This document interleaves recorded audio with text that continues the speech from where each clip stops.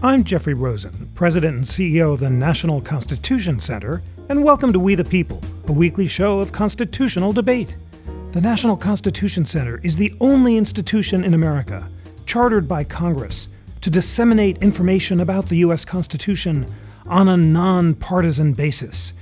And in this episode, we will discuss the First Amendment, Twitter, and whether the Constitution places any limits on President Trump's ability to block citizens from following him on his Twitter feed. Last month, the Knight First Amendment Institute at Columbia University filed suit on behalf of several Twitter users who were blocked from President Trump's Twitter feed. Each of them were blocked after they made comments critical of the president. The Knight Institute claims that the ban is a violation of the First Amendment, in particular the right to free speech and free assembly. In their view, a public official's social media page should be treated as what the Supreme Court has called a designated public forum. The Justice Department, defending President Trump, says that courts don't have the authority to tell the president how he can manage his private Twitter handle. And they also claim that the Knight Institute's request would send the First Amendment into deep, uncharted waters. Joining us to discuss these absolutely fascinating questions are two of America's leading experts on the First Amendment and technology. Eugene Volokh is the Gary T. Schwartz Distinguished Professor of Law at UCLA Law School. He is the founder and co-author of The Volokh Conspiracy, which regularly hosts influential essays. He co-authored the Interactive Constitution's essay set on the First Amendment's free speech and press clauses. Listeners, it is your homework to read those clauses after the podcast, not during it. And Alex Abdo is senior staff attorney at the Knight Foundation First Amendment Institute. He is working on the Knight Institute's legal case against President Trump and the decision to block certain Twitter users from his feed, and is a returning champion on We the People. Eugene, Alex, I know it's a very busy time, so thank you both so much for joining. Thanks for having us. Thanks for having us. Alex, I'll start with you because you and the Knight Institute have filed the suit. Can you tell us what the facts of the case are, why these Twitter users have been blocked from the president's Twitter account, what the consequences of being blocked are, and why the Knight Foundation believes that that violates the First Amendment? Sure. I should say first, it's an honor to be here, and I look forward to the conversation with you and Professor Volokh. So the basic premise of the lawsuit is that as politicians move online, the First Amendment should follow. This is a premise that the Supreme Court alluded to recently in its decision regarding Twitter in a case called Packingham. It noted how much of political discourse today takes place online and how politicians increasingly use social media services like Twitter and Facebook to champion their policies, engage their constituencies, and disseminate their policy. So that's the basic premise of the lawsuit, and the facts are fairly straightforward. I'm sure your listeners are aware that President Trump operates one of the most followed accounts on Twitter. He has, I think, about 35 million followers on Twitter, and he regularly uses that account to announce policy, to describe policy, to defend policy, to engage with other world leaders, and to engage even occasionally directly with his constituents about his presidency. He has also taken to blocking critics on his Twitter account. And the result of a blocking is really twofold. It first prevents Twitter users from easily reading the president's tweets.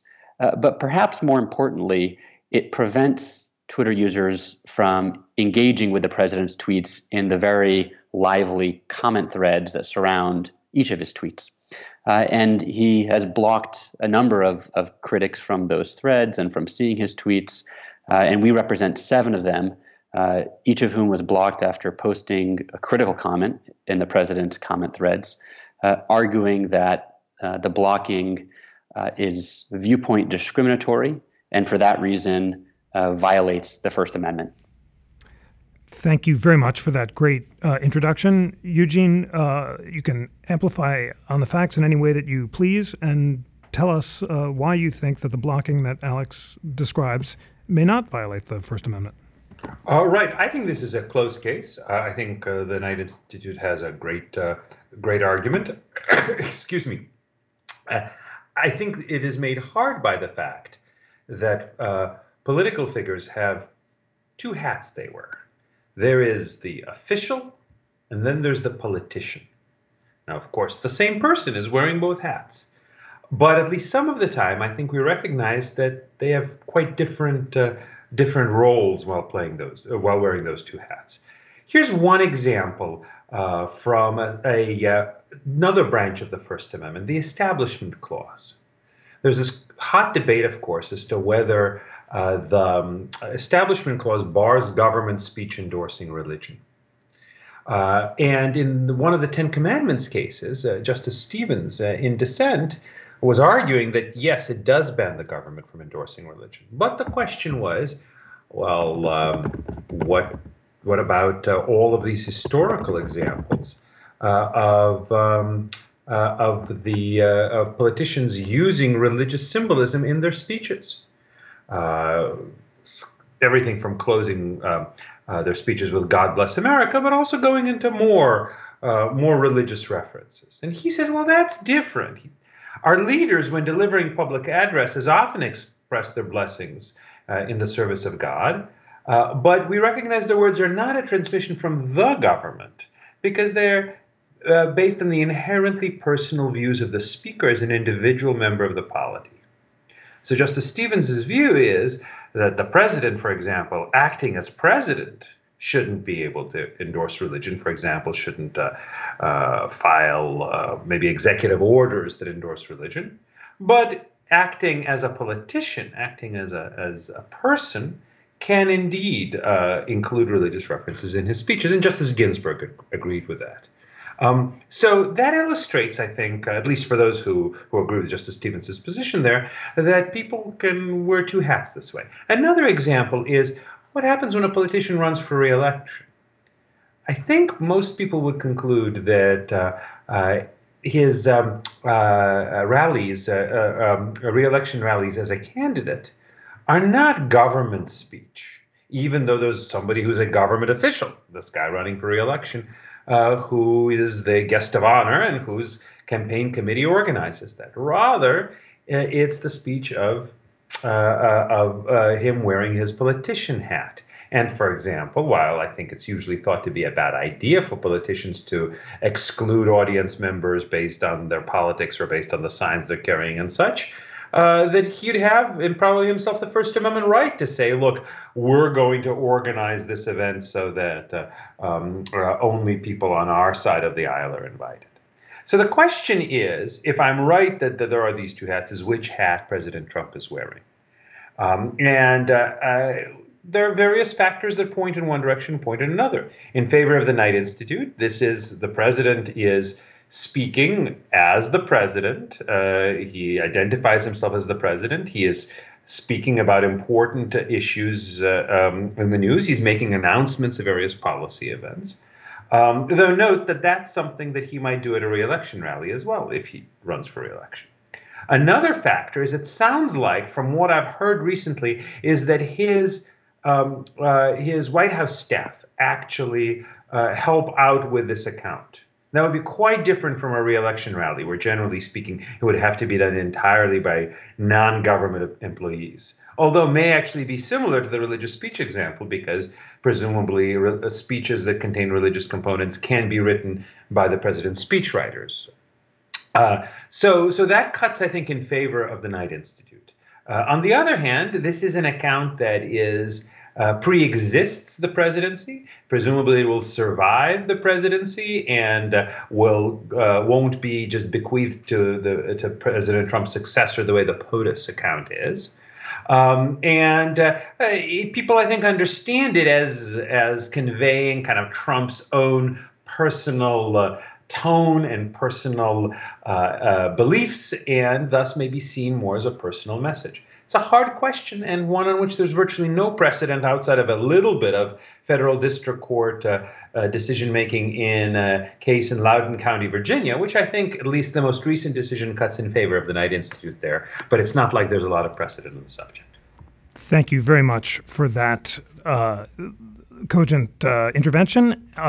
Alex, Eugene just mentioned the Davison versus Plowman and Davison versus Loudoun County cases.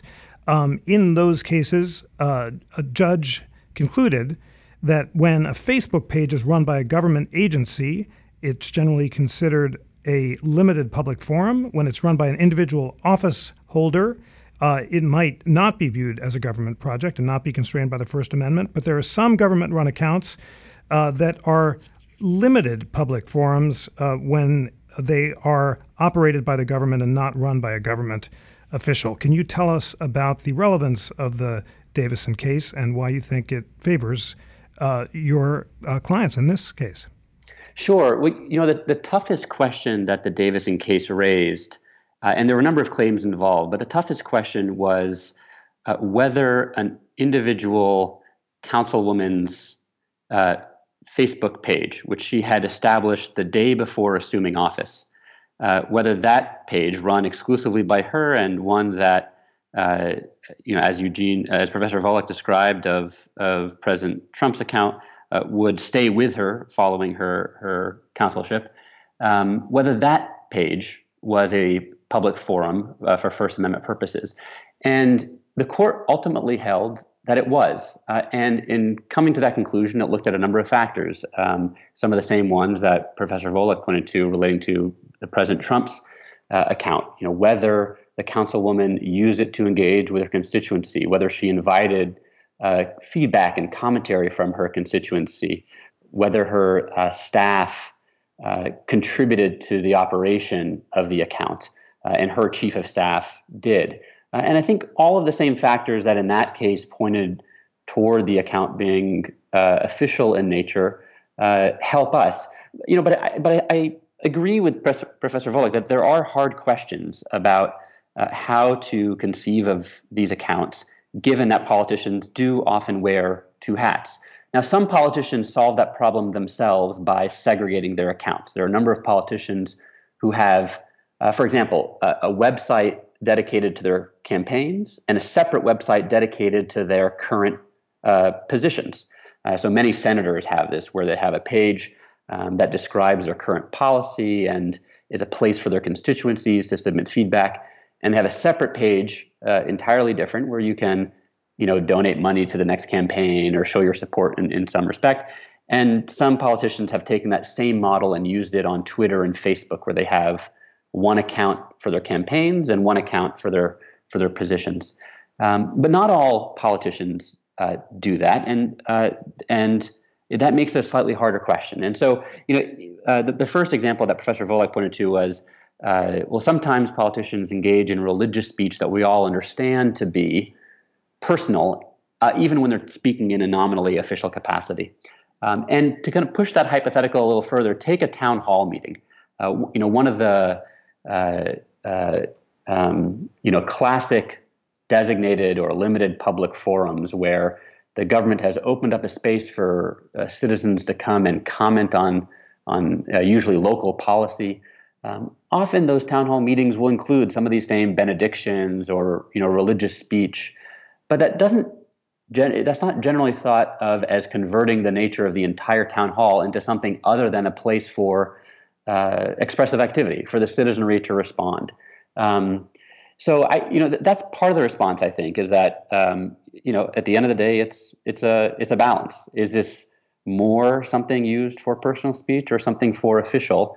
And what are the consequences of that balance? And if in the end, politicians use a single account for both purposes and are limited by nature of the technology to not being able to kind of segregate those uses. Twitter doesn't let you say this tweet is an official one and this one is a personal one. If they did, it might make our case, it might allow us to avoid some of the hard questions Professor Volokh points out, but that's not how Twitter runs their service. But when you do have politicians who use them in both ways, it might, at the end of the day, come down to a balance. Does the public's First Amendment right to be present where government officials solicit constituency feedback in an official capacity overcome that same politician's right to decide with whom they associate when speaking in a personal capacity? That's a hard question. I don't think President Trump's circumstance raises that very hard question, because his he uses his account in, I think, an overwhelmingly official way. You have to search pretty intensely on his account to find things that you could describe fairly as solely personal. Of course, he has some of those things, but you have to search pretty hard. Thanks much for that. So to sum up the debate, as I understand it so far, we're debating whether or not President Trump is speaking in his official or private capacity, and also whether, as a result, his Twitter feed has become a public forum or a limited public forum. And just to sum up the case law, listeners, the leading case is called Perry Education Association, and it creates a bunch of categories: traditional public forums like streets or parks that long have been devoted to speech, designated public forums, public property which the state is open for use by the public for expressive activity, and the government has to intend it for that purposes, and then limited public forums, and this is the messy category we're talking about here, designated for speech by certain groups or discussion by certain subjects. Eugene, is the public forum analysis the right one here, or is Noah Feldman right when he comments that Twitter is the relevant actor and they're a private company, they're not bound by the First Amendment, their hate speech rules should govern, but it can't be turned into a public forum under any circumstances? So note, we have two questions going on here. One is this the president's speech as president, or this president's speech as Donald Trump, the real Donald Trump? And that's what we've been discussing so far. I think that the case is closer than the Knight Institute's position suggests, in part because actually I don't think that the town hall benediction example is that good. Remember, Justice Stevens is the one I was quoting. He thought that town hall benedictions put on by the government as government would be unconstitutional. This kind of legislative prayer or prayer by a government agency, he thought is impermissible. But even he was willing to acknowledge that government officials giving their own speeches may be allowed to express themselves this way. And more broadly, there are limits on legislative prayer, but I think the limits would be Establishment Clause limits, but the limits would be much looser or even absent when it comes to a politician's own speech. Also, it's true that real Donald Trump has very little kind of just Donald Trump's view about sports or about golf or whatever else. But as I mentioned, for example, a re-election campaign speech might very well be all about policy and all about the candidate's policy accomplishments and policy proposals, and still be viewed, I think, as the candidate's speech, the office holder, re-election candidate's speech, and not the government speech. But then we get to the second question. What if it is government speech? Is it subject to the requirements of viewpoint neutrality that are generally imposed as to restrictions on government speech or government constraints in limited public fora? And there, I do agree with the Knight Institute and not with Noah Feldman, that if indeed this is Donald Trump as president running this account, or if, take another example, which we've seen in other situations, if it's, like, say, the Loudoun County prosecutor's office, not a particular person, but the prosecutor's office that's running the account, then it is a limited public forum. And the fact that it's run on a private site doesn't matter. The private site may be able to impose its own rules without constraint of the First Amendment, but when the government that's using the private site imposes viewpoint-based restrictions, that's unconstitutional. An analogy might be, imagine that the city council decides to hold its meetings in a private hall. The city hall is down for repairs, so they rent space in a private building.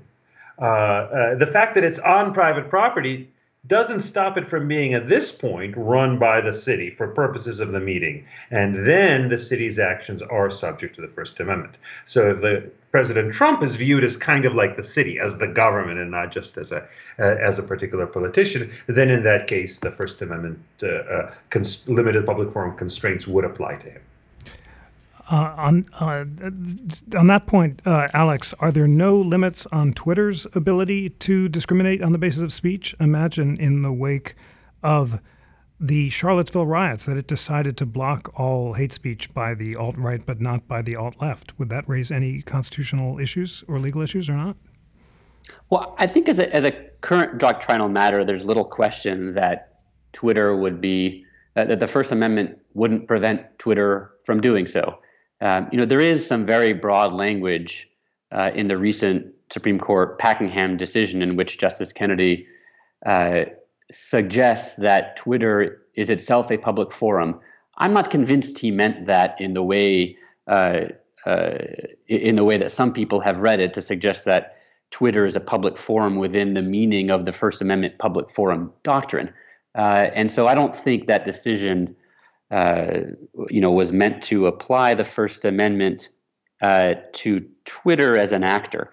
I think, an interesting question, I'm not sure we're there yet, but an interesting question may arise in the future if some social media companies end up hosting a substantial portion of public discourse and have, what is in essence a monopoly on the mediums of communication that the public by and large uses.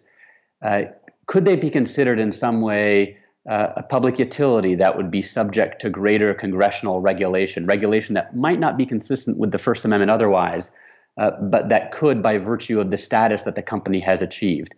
My own instinct is that we're not there yet, and that even if we get further along, that is a very, very hard question. I would love to hear Professor Volok's thoughts on that question.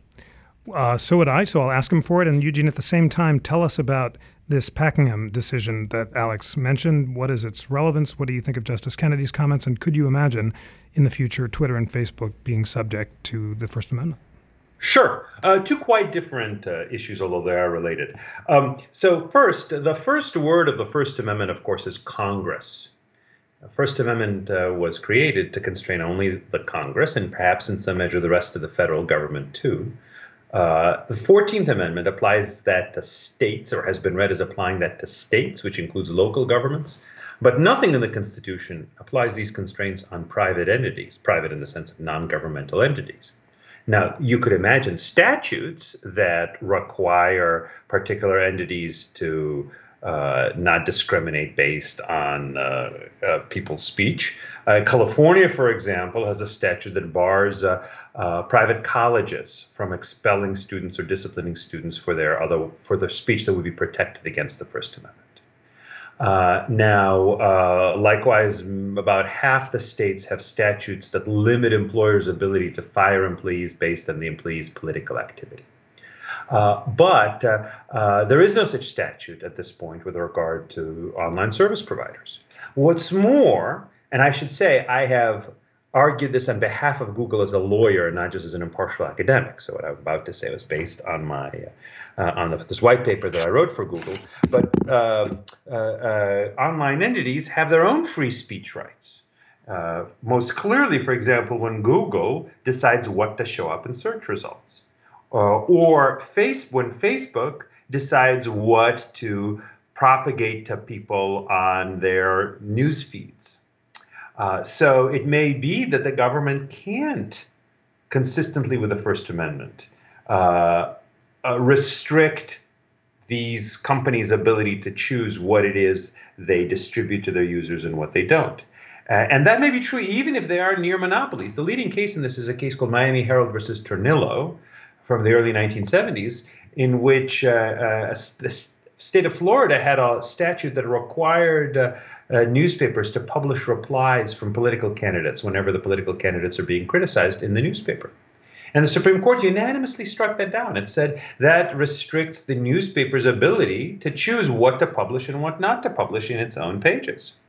And that's so even though back then many newspapers were the only newspaper in town, or maybe one of a couple of newspapers in town. However, when it gets to things which aren't really the website operator's speech, so for example, just hosting services. If the government wanted to say that hosting companies had to provide equal access to all applicants regardless of their ideology, I think that would be a bad idea. But I think that that this would not violate the First Amendment. Alex, your thoughts on the future of the First Amendment status of the platforms. Tell us about other cases involving Facebook in particular, where government employees have blocked their critics. For example, 3 cities in Indiana were sued by the ACLU and agreed to change their policies by no longer blocking users. And there's a California case involving a constituent who was blocked by her representative. My question is the current Supreme Court case law adequate to deal with the constitutional status of Facebook and Twitter as government officials block followers and users on those platforms, or do we need a new paradigm? Well, one of the reasons that we brought the suit relating to the president's Twitter account was in part to highlight that we are entering a new era of political engagement. Political engagement now largely takes place online in a way that it didn't in the past. And the rules that government agencies or politicians who use those accounts in an official capacity, the rules that they set up to moderate citizens' contributions to those pages or those Twitter accounts are deeply unsettled. Some politicians have very clear rules, and some government agencies have very clear rules. Other ones have very muddied ones that rely on difficult and difficult to understand and vague standards. And I think there's a lot of work for courts to do in figuring out how public forum doctrine applies in those contexts. The standard rubric in the designated public forum or limited public forum context is that the government can have reasonable time, place, and manner restrictions to maintain the forum. And if you're talking about a limited forum, they can further have restrictions based on subject matter and maybe even who can be there, so long as they're not applied in a viewpoint discriminatory way. But how those rules apply, what is a reasonable version of those rules to apply online in an online service where the constraints are very different than real-world constraints are for physical public forums, is an unsettled question. And that's in part why we brought this suit, because blocking is rampant. It is not just the president who blocks critics in his online presence. Political entities around the country and politicians around the country are doing so. And the risk of that sort of blocking creating echo chambers, particularly when it comes to local government online engagement, is significant. And it's something that we're worried about, and we brought this suit to highlight. So our hope, I think, is that over time, the courts will grapple with what these rules may constitutionally look like. I certainly don't think that applying the First Amendment to these online forums requires government agencies to cede control of their online accounts to abusive behavior and essentially spam. I think there are a set of rules that can be applied to maintain the forum in a reasonable way. But what they are, I think, is a hard question. And I think the first set of cases will hopefully cement the proposition that as politicians move online, the First Amendment follows. And then the second set of cases will help clarify what the rules are that politicians can put in place in regulating those online forums. Eugene, how should the courts distinguish between different types of social media spaces? In Justice Alito's dissent in the Packingham case, he noted that there could be need for more nuance. Again, in Packingham, we haven't noted the facts. The court struck down a North Carolina statute which made it a felony for a registered sex offender to access a commercial social networking website. And the court said social media platforms like Facebook and Twitter are perhaps the most powerful mechanisms available to private citizens to make his or her voices heard. And that's when Justice Kennedy compared the social media websites to modern public squares. So as the court moves forward, how do you think the justices should distinguish between the types of social media spaces? Oh, well, thanks for bringing up Packingham again. I know I owed you a comment on that. That was an excellent summary. And I think it highlights one important thing we shouldn't lose track of. Packingham involved a law that essentially said if you are a convicted sex offender, even after you have served your time, even after you are no longer in jail, no longer on probation, you cannot use any social media network which children are allowed to set up profiles on, which basically means no Facebook, no Twitter, and such. That is a very serious burden on people's ability to communicate and their ability to get information.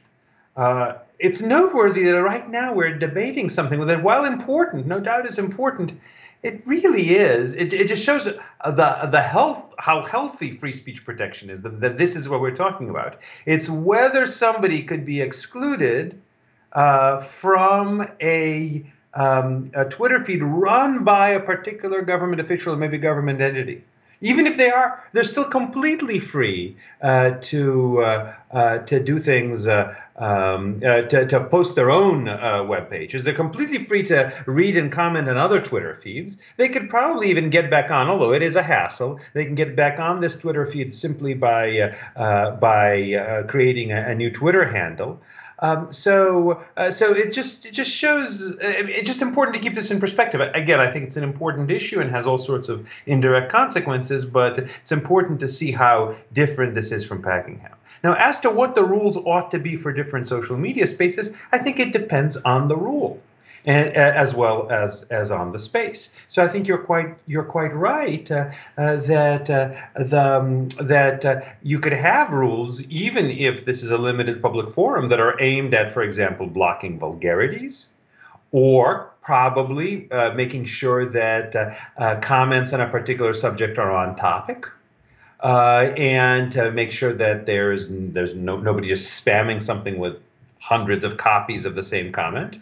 It's kind of similar to what happens when you've got open comment period in city council meetings. That's generally a limited public forum, and the government can't exclude things based on viewpoint, but it can impose viewpoint neutral, even if content-based restrictions.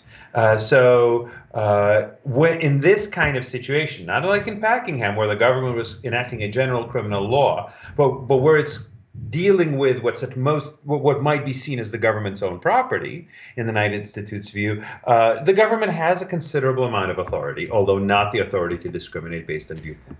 Superb. Alex, what standard do you think the courts should adopt when distinguishing between the different types of hats that public officials use? In other words, how do we know when the politician is publishing on his or her handle as a candidate versus a public official? Mm-hmm. Ultimately, I think it's a functional inquiry. I think it'll turn on the facts in each circumstance. And there is a way in which that's an unsatisfying response to me anyway. But I think that's the reality, particularly for services that don't make it easy for you as the user to distinguish yourself in the way that you are using the service. Twitter, for example, could make this very easy for everyone by allowing people to post in two different capacities. But that's not the way that Twitter works. It's as though politicians had only available to them town hall in making both their official statements and their campaign statements, and the citizenry was present throughout, and you had to pick one rule to apply to both sets of circumstances. But we're forced into that box by the way that Twitter works, and so I think it's ultimately a functional inquiry. And I think I'm curious to hear Professor Volek's reaction to this. My sense is that part of what drives the concern that applying public forum doctrine in this context might be problematic is the concern that doing it when the politician is speaking in a personal capacity might actually undermine the politician's First Amendment rights to, when speaking in a personal capacity, associate with whomever they want, speak to whomever they want, not speak to others to whom they don't want to speak. I suspect that's part of the concern underlying Professor Volek's hesitations and of others as well. And on that, I think it's interesting to note that there are a number of circumstances where we apply a functional test in the law to the speech of government actors in deciding whether it is on the whole, more official or more personal. So a couple of examples. One is in the context of the Freedom of Information Act. If you are a government official and you have official records, agency records, and a member of the public submits a FOIA request to your agency, you're obligated to turn over records. It often is the case, though, that public officials will use their personal email accounts to conduct official business.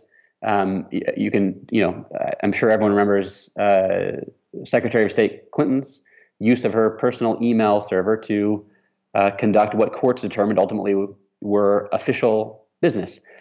And in deciding whether those records are subject to FOIA because they are effectively government records and as opposed to personal records, it's a functional inquiry under FOIA. Now, that's not a First Amendment test, but it certainly has implications for the First Amendment rights of the government official. If those emails are truly personal, then it would be incredibly invasive for them to be subject to a right of access, a statutory right of access by the public. And if my personal email were subject to FOIA, I would think that'd be a violation of my rights. But we engage in that functional inquiry. And another example is in the context of government employee speech. So if you're a government employee and you're fired for making statements off the job, and you argue that your First Amendment rights are being violated because you are being punished for your speech, courts engage in a balancing in deciding whether your First Amendment right overcomes the government's right as an employer to decide who to keep around as an employee. And very relevant to that balance is whether the speech touched closely upon your duties as a government employee. The more it looked official and the more it related to your official duties, the more likely your First Amendment right to say it is going to be overcome by the government's right as an employer to decide who works for it. So there are other circumstances where we engage in this balance, even though there might be First Amendment rights on both sides of the equation. And we haven't in the law at least shied away from engaging in that functional inquiry. And I think we should, I think it's a way of understanding how public forum doctrine might apply to social media accounts of public officials who sometimes wear two hats. Thanks very much for that. Eugene, the same question to you. What standard would you have courts adopt for distinguishing between the different types of hats public officials use? And I'll just give you this hypothetical. The National Constitution Center, as listeners must know, is a private nonprofit. We get basically no government money, which is why we rely on your support. But imagine it were a public institution. It was created by Congress. And imagine I set up a Facebook page encouraging people to comment on the Constitution and then just deleted all the comments that said that I'm running a boring podcast or doing a bad job as head of the NCC. Would that be a public forum, and would I be allowed to do that, or would I have speech rights of my own that would allow me to punish my critics? So that's a great question. And I think it highlights one important point that I think we can all agree on, which is that if something is set up as the NCC's account or the city council's account, so a government entity's account, then that is pretty clearly government speech. The government entity doesn't have any existence other than the government. But Jeff, you're a scholar as well as the director of the NCC, and your scholarship is not unrelated to your role. In fact, probably that's one reason that you were chosen for the role, and one reason you were interested in it is because your scholarship is related to that, and your journalism before that as well. So if you had an account where you talked about things that you were doing and what you would like to do with the NCC, and especially because you were trying to promote your maybe candidacy for future reappointment, or if you would even want such a thing, sure. Or even beyond that, you were trying to kind of promote your ideas and your agenda, that would be a closer question. And exactly how to resolve it, I'm not sure I have a good answer.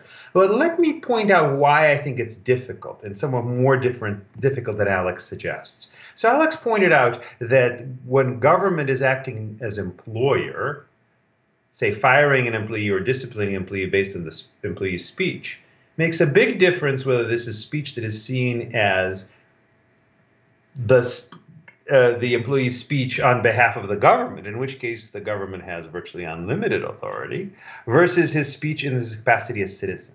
But interestingly, the topic turns out, at least as I read the cases, not to be that significant.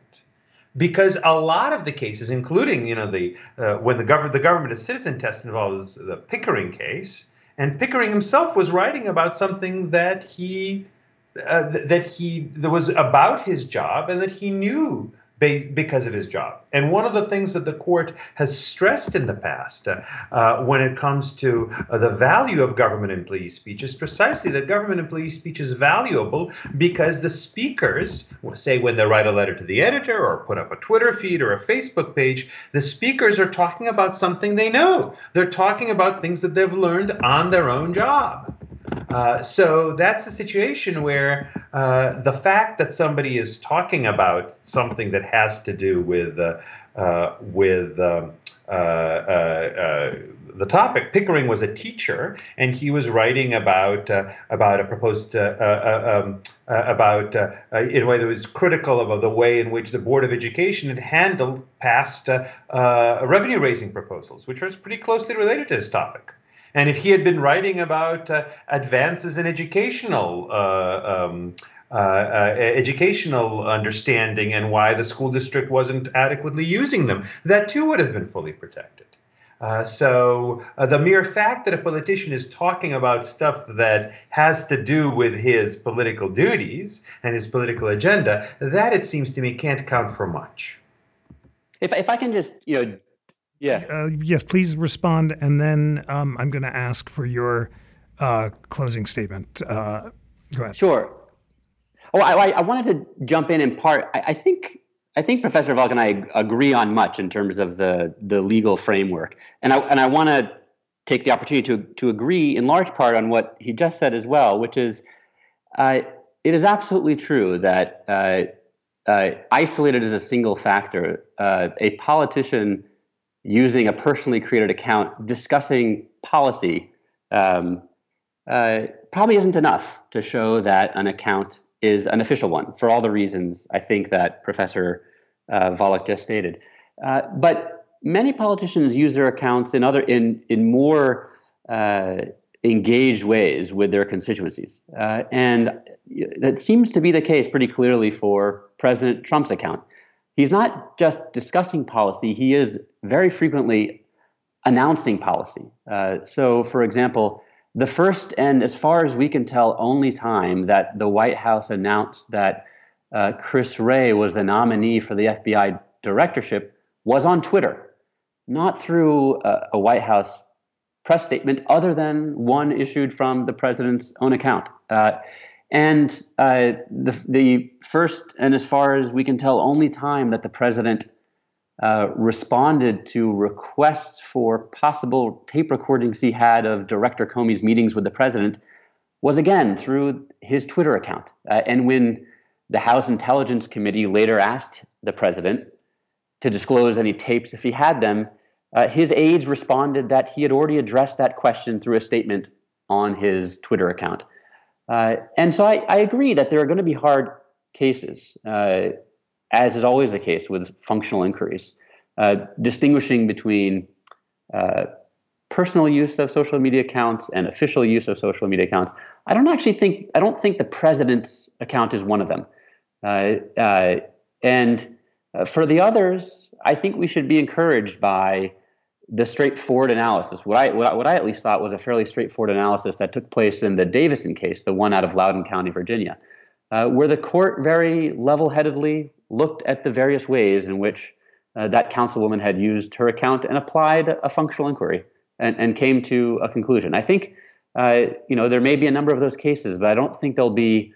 I don't think they'll cause so much consternation in the end, particularly given that at the end of the day, politicians themselves are in control of how they use their account. And if a court says they've crossed the line from personal to official and they want to stay on the personal side, it's entirely within their capacity to keep it as a personal one by using it in a way that is personal under the test rather than official. That's great. Well, we'll go to closing statements in a second, but in the spirit of Alexander Meiklejohn, who said of the First Amendment, he compared it to a town hall, and he said it doesn't mean that every citizen shall speak, but that everything worth saying shall be said. Eugene, final thoughts on the functional test and the way that we distinguish between public and private accounts? I'm not against functional tests as such, because functional tests can mean so many things. It's all a matter of what you think are the relevant functions. I am also not terribly impressed by the argument that, the president is using this to announce certain policies. Again, you can imagine a president giving a speech at a re-election campaign rally, which I get back to because I do think this is a classic example of where the president isn't speaking as a government official. And he says, and I just want you, my supporters, to be the first to know that I am going to do X. I don't think that makes it that campaign rally into government speech. It's a politician's speech where he talks about what he's doing for the government.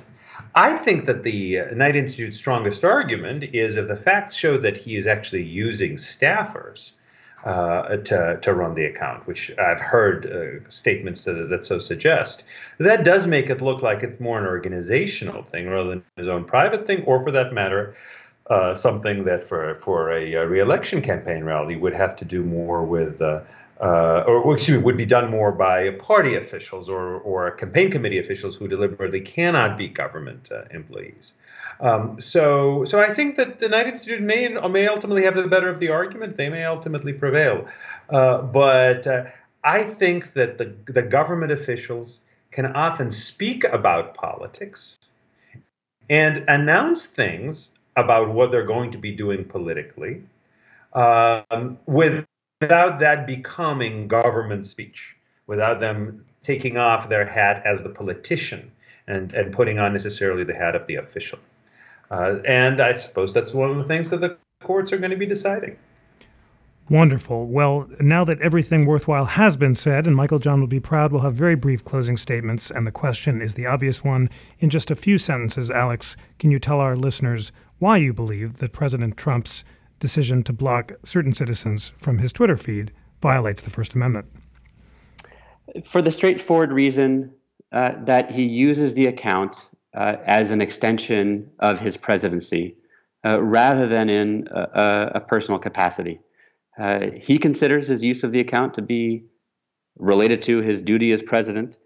His aides have frequently described his tweets as official statements of the government, and he has used it in a way that suggests it's official.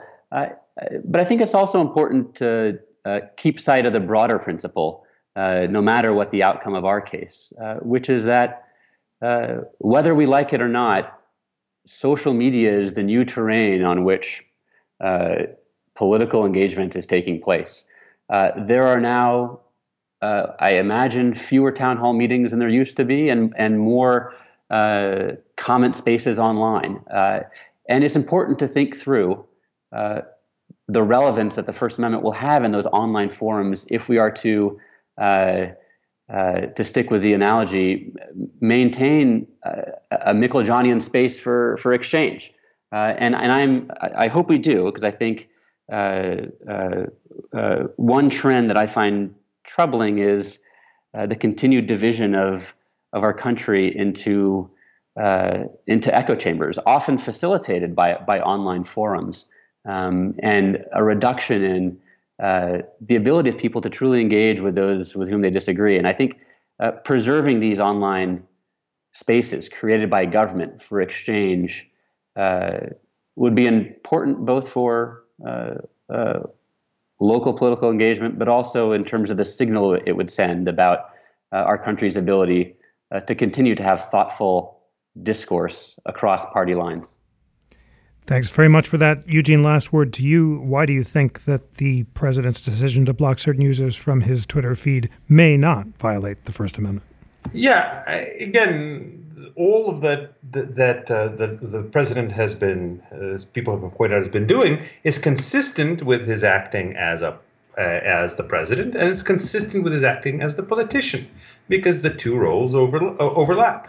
So one question that arises is, to what extent do we treat that as the decisions of a politician who gets to control his feet because it is his speech and he should control who can respond to it and how in this particular forum, and to what extent we view that as actions of the government? It's an interesting question, and I'd be fine with either way the courts resolve it, and I think it's a close call, and maybe the United States has the better of the argument. I will say, however, and this is probably a little bit more so of Twitter than Facebook, but if we're looking for kind of constructive engagement that breaks apart our echo chambers, even fully open Twitter messages aren't going to do the job. You're not going to have a lot of really good debate in 140 characters or less. So just to keep things into perspective, again, it's an important case. It raises interesting questions about the structure of constitutional law. But ultimately, the Republic will not suffer greatly, nor will it be benefited greatly from either possible decision in this case. Thank you so much, Eugene Volokh and Alex Abdo, for a nuanced, illuminating, and really fresh discussion on a fascinating question on the boundaries of free speech and technology. I also want to welcome Ugonna Etse, who is our new fellow in constitutional studies and is supervising the podcast and has done a wonderful job with this one. Eugene, Alex, thank you so much for joining. Thank you so much for having us. Thank you. Today's show was engineered by Jason Gregory and produced by Ugonna Etse and Scott Bomboy. Research was provided by Ugonna Etse and Lana Ulrich. Continue today's conversation on Facebook and Twitter using @ConstitutionCTR. Sign up to receive Constitution Weekly, our email roundup of constitutional news and debate at bit.ly/Constitution Weekly. Please subscribe to We the People and our companion podcast live at America's Town Hall on iTunes, Stitcher, or your favorite podcast app. And please post a review of We the People on iTunes and all of those other great platforms. And let's hope you're not blocked by any government official. We the People is a member of Slate's Panoply Network. Check out the full roster of podcasts at panoply.fm. And finally, as we talked about on this show, despite our congressional charter, the National Constitution Center is a private nonprofit. We receive little government support, and we rely on the generosity, passion, engagement, and enthusiasm of people around the country who are inspired by our nonpartisan mission of constitutional education and debate. That means you. So I want you to go to the website and become a member to support our work, including this podcast. Visit constitutioncenter.org to learn more. On behalf of the National Constitution Center, I'm Jeffrey Rosen.